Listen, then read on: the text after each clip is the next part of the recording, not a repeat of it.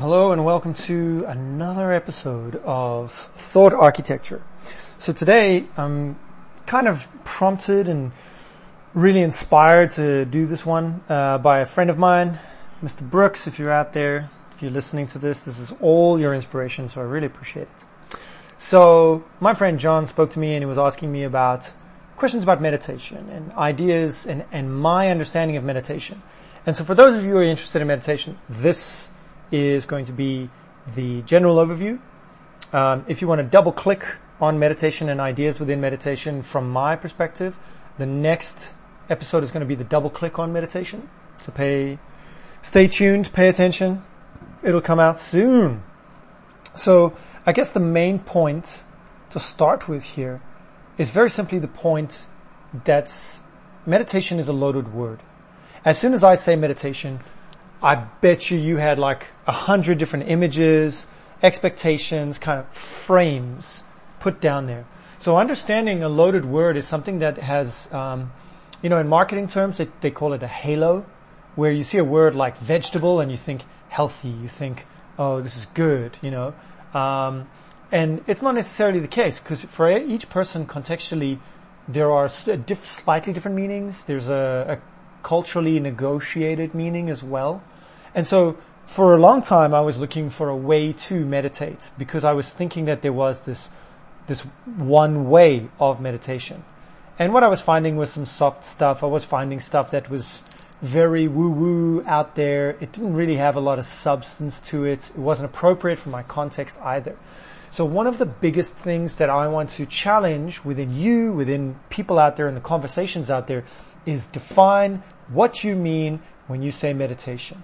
And a good way to define it is by giving examples, by also defining it against something else. So the word is very simple, salience. Like, what do you see as meditation being out from the crowd? What is not meditation? What is meditation? And so very simply put, a lot of people say, well, exercise is for the body and meditation is for the mind. Now, coming at this from an educated perspective, I'm going to tell you can't meditate yourself smart. Okay, so I would not say that meditation is going to be what exercise is for the body.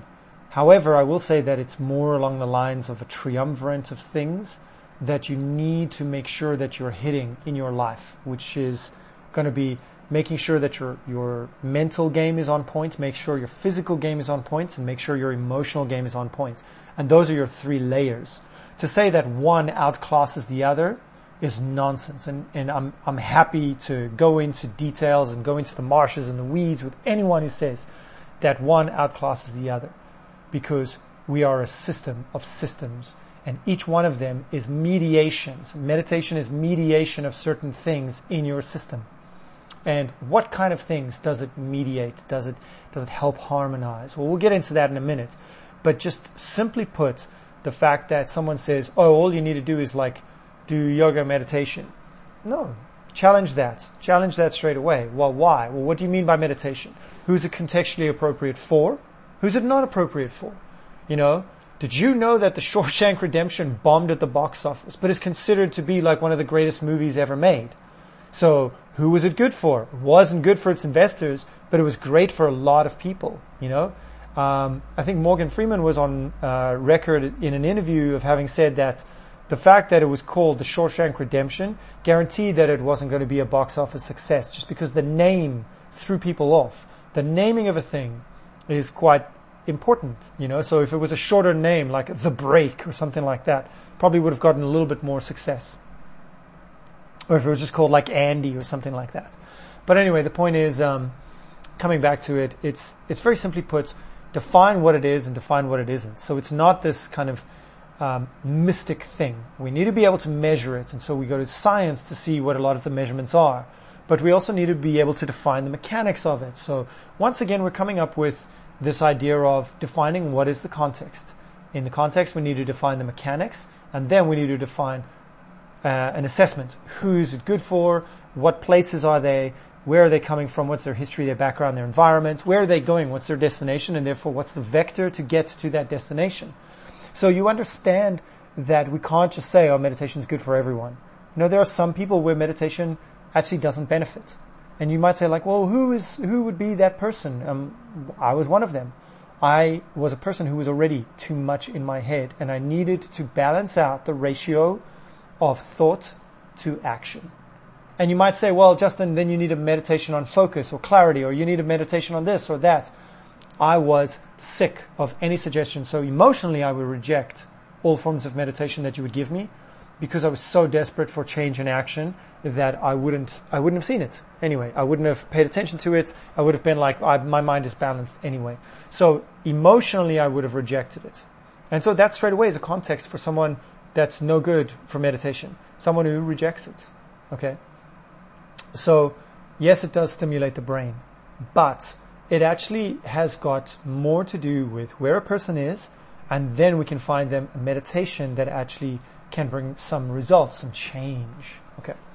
So more often than not, what I get exposed to in the press, in YouTube and media and things like that, is people doing the breathing meditation. Just breathe in and breathe out and focus on your breath and kind of get into a rhythm of things.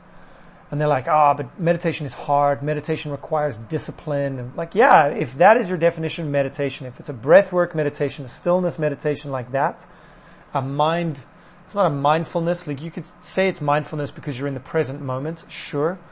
That type of a meditation is more like a Zen meditation. And even then, within the Zen meditations, it's one type of Zen meditation. And to be frank, it's not for everyone. It's boring as hell. And so if you are looking at creating a system, a life where you are meditating, why are you meditating? What is it that told you that meditation is going to benefit your life? And what is the function that you think that meditation is going to do for you? Investigate those before you just sit down and demand that you meditate, breathing in, breathing out, focusing on all your breath. So your emotional motivation has to be there, and strict discipline.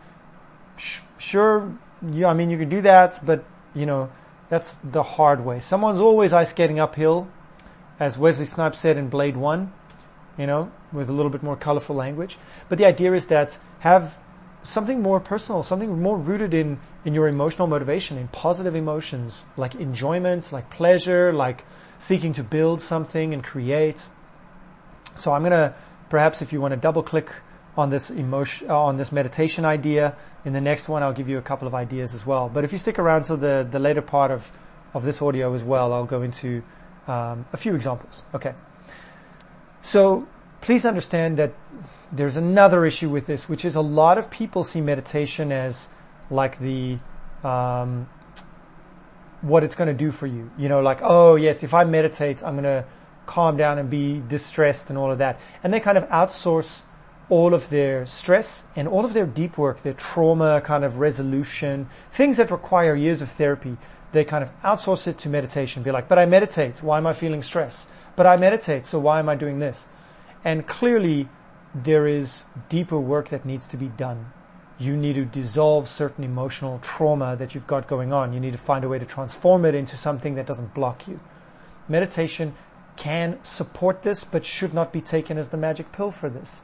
Perhaps if you do years of meditation with counseling from gurus, then maybe you've got a chance of getting through it. But why don't you just go through people who study the minds, people who study the brain? Go through recommendations, find someone that works for you. One of the best things that I've ever done in my life was therapy. After my second suicide attempt, after the first one, my parents sent me to therapy, but I didn't like the guy, didn't like the setup, I didn't like this attitude of being fixed, that I was broken somehow. By the time the second suicide attempt rolled around and, parents got me to a therapist as well, they tried a different therapist, and this time I was like, what the hell? What could it hurt? And I think that's the type of attitude to take. It's not like I'm broken, I need fixing. It's more just like, sure, how can this add to my life? And that's the simple approach. And so take that same approach with meditation. How can it add to your life? Your life is already something that's beautiful and amazing. And so if it helps you see it when you don't see it, great. If it helps you to focus on specific things, great. If it helps you to bring a little bit more stillness to your day because it's very busy, great. All of these are great examples of some type of meditation practice.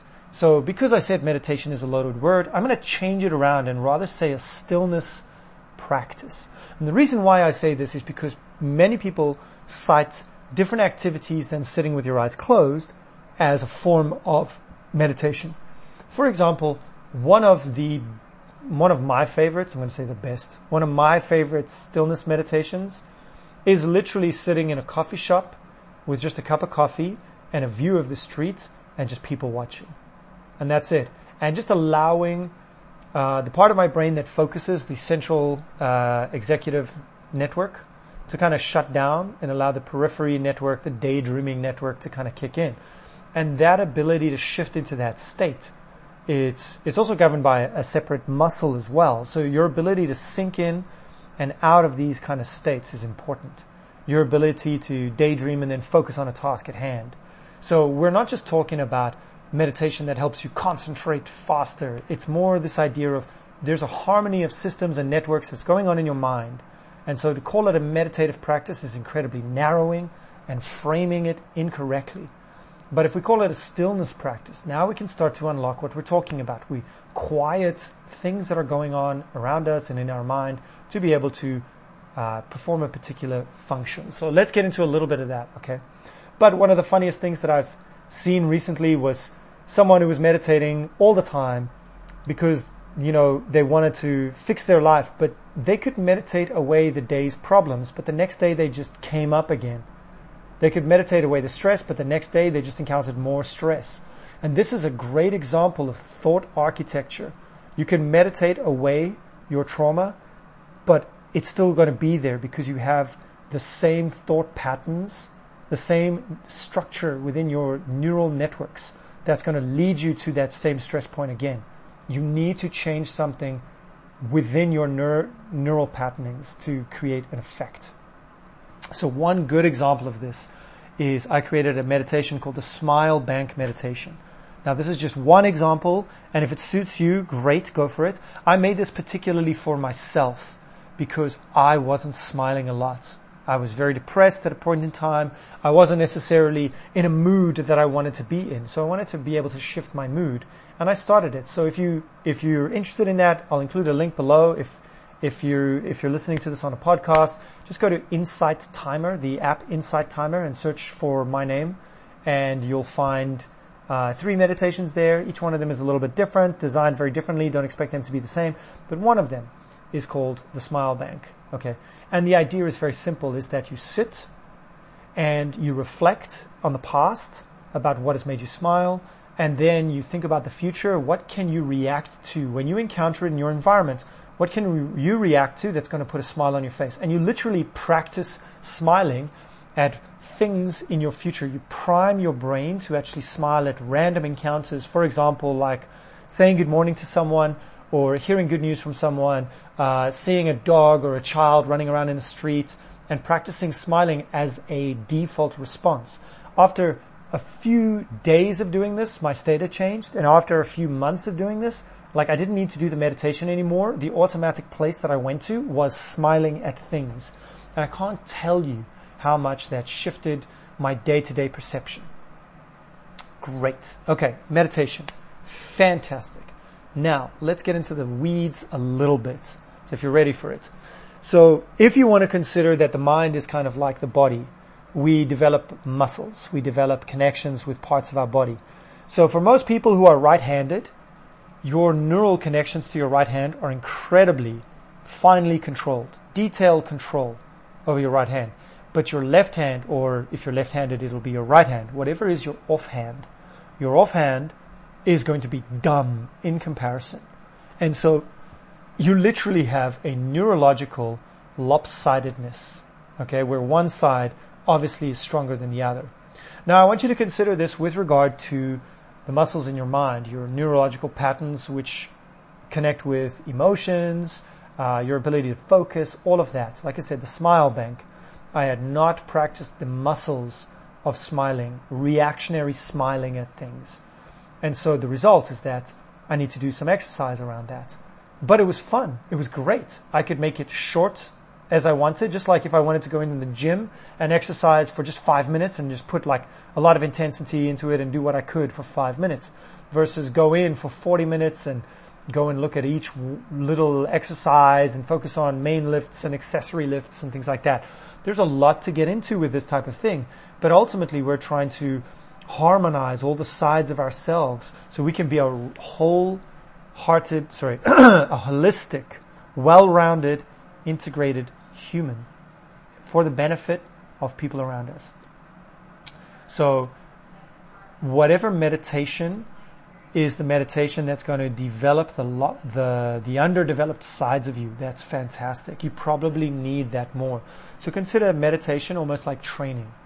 So in times where you are at a place of -1, where you're just trying to keep your head above water, meditation could be a tool used to reset you back to 0 and help you just like calm things down and help you get clarity on things, help you in a couple of ways. But if you are at a 0, if you're at a calm place, you've recovered from your stress and you're gathering strength, you can literally then use meditation as a way to train yourself so that you never go back to that -1 again. Okay? You can use it as a kind of way to go to the gym versus rehabilitation from a broken muscle, broken bone or a torn muscle. So literally we use this in this way, and basically what we're saying is that what I'm saying is that we need to assess which muscles you have a lopsided development in before trying meditation practices. I mean, it's not going to hurt you to do meditation. It's kind of like taking vitamin pills, a multivitamin, without knowing which particular vitamins you have an abundance of, or you're lacking. But the idea is that doing an assessment on what you need, it's quite easy. It usually just starts with what pain do you feel that you no longer want to feel? What's the problem? And what can meditation offer you? Okay. And so that's the very simple point of meditation. Now, here's a few examples of meditations that I use that personally, no one taught me, but I've used them multiple times. Actually, I lie. To say no one taught me is a lie. It's not like I'm a self-made man. There's no such thing. I found scraps of it here and there. I stitched together pieces, Frankenstein them, or stole an idea that I liked and just modified it. So, that's complete nonsense. So, I will say that there are several. So I'm just going to list out a couple, just to give you an example, and I'm going to tell you what it really does and what effect it has. So I've got something called the Tribal Council meditation, and in that way, I feel, number one, less alone, and I connect with people that I look up to get some advice on how to move forward. And it's a great way to kind of get perspective on a situation. I've got one called the Reinforce meditation, where you reinforce your core identity, where maybe you're doubting yourself. That really helps a lot to just regain a lot of confidence. I've got a deep dive meditation to really kind of dig into topics and how I feel about certain things and why do I feel those feelings, like what does it connect to, what kind of experiences do I have, what does it mean for my beliefs or values. I've got one called the Superposition meditation, which again is about perspective. I got the Smile Bank meditation, which is about changing your state and neurologically priming me to just have a positive state of mind a lot more. I've got physical stimulation or connection meditations to help me to increase mind-muscle connection. There's something to be said about feeling and sensitizing yourself to all the parts of your body. There's the complete opposite then, the physical numbness or relaxation where you disconnect from your body. That's quite a nice one to actually fall asleep to. I've got another one that I call the APET meditation, which was inspired directly from a book called Human Givens, which I highly recommend. I've got another one which is about learner mindset, and I made that for some of my clients with regard to seeing learning as stepping stones rather than failure until success. There's simple ideas about learner recall, which helps you kind of bring back and reflect on information and recycle information, particularly before sleep, where memories are consolidated. I've got something which is called a meta-time-tation, which is about looking at different time periods for yourself and seeing successes, and it's basically a huge reflective happiness meditation and success and triumph meditation. There's emotional meditations as well, that meta-emotionaltations, where you're analyzing and taking a perspective on your own feelings. Then there's another one that is basically a philosophy meditation where you listen to somebody speak. Alan Watts, for example, you throw him on the headphones, you put headphones on and you listen to him speak while your eyes are closed and you're breathing and you think about what is he saying and you're provoked, and it's a good chance to kind of feel a lot of those juices flowing, the philosophy. You've got the transcendental meditation stuff, which is like the mantras, and you take a mantra and you kind of like repeat it to yourself as well. Now the mantra kind of meditation is a repetitive action meditation. So there are a whole host of qualities that govern meditations as well. So like I said before, if you're interested in a lot of these, double click on this with me in the next episode and let's go even deeper into meditation and hopefully get some ideas. But I would love to hear from you. Send me a message, write a comment below. What kind of resources do you use for meditations? Do you have any particular meditations that you like to engage in? What kind of results do you get out of the meditations? Do you have any particular, grievances would be a good way to say it. Like, I revolt against a lot of people nowadays claiming that a meditation is a one-size-fits-all. And I'm like, people deserve better information than just, do this, it worked for me, I made an app about it. Hey, I'm talking particularly about the fucking Harris brothers, pardon my French. Sam Harris and his bro, each of them has a meditation app and each of them are the same thing. And I don't respect that at all. Meditation isn't just that one-size-fits-all approach. And I'm sure that they've got some variance in there. But if you look at all their social media without buying into their stuff, all their social media says the same thing, which is one type of meditation.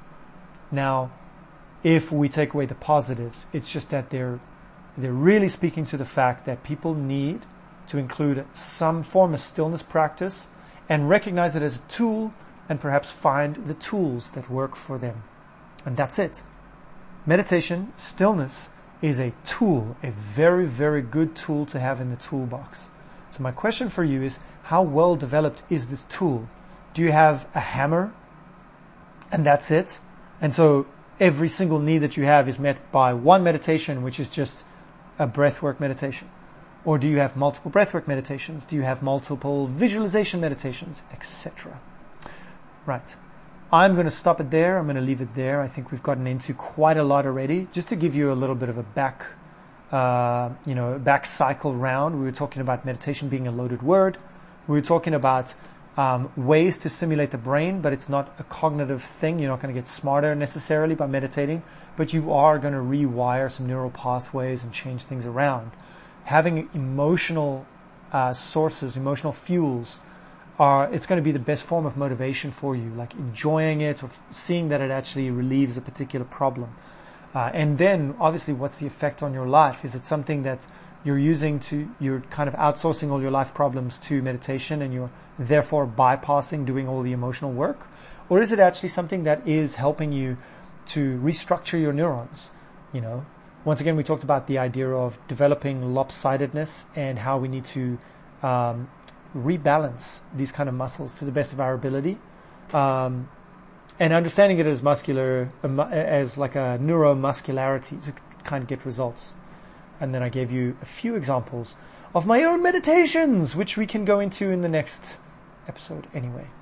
That's it from me. I hope you have a wonderful day because you are wonderful and you deserve it. And yes, I'll see you in the next episode. My name is Justin and this has been Thought Architecture.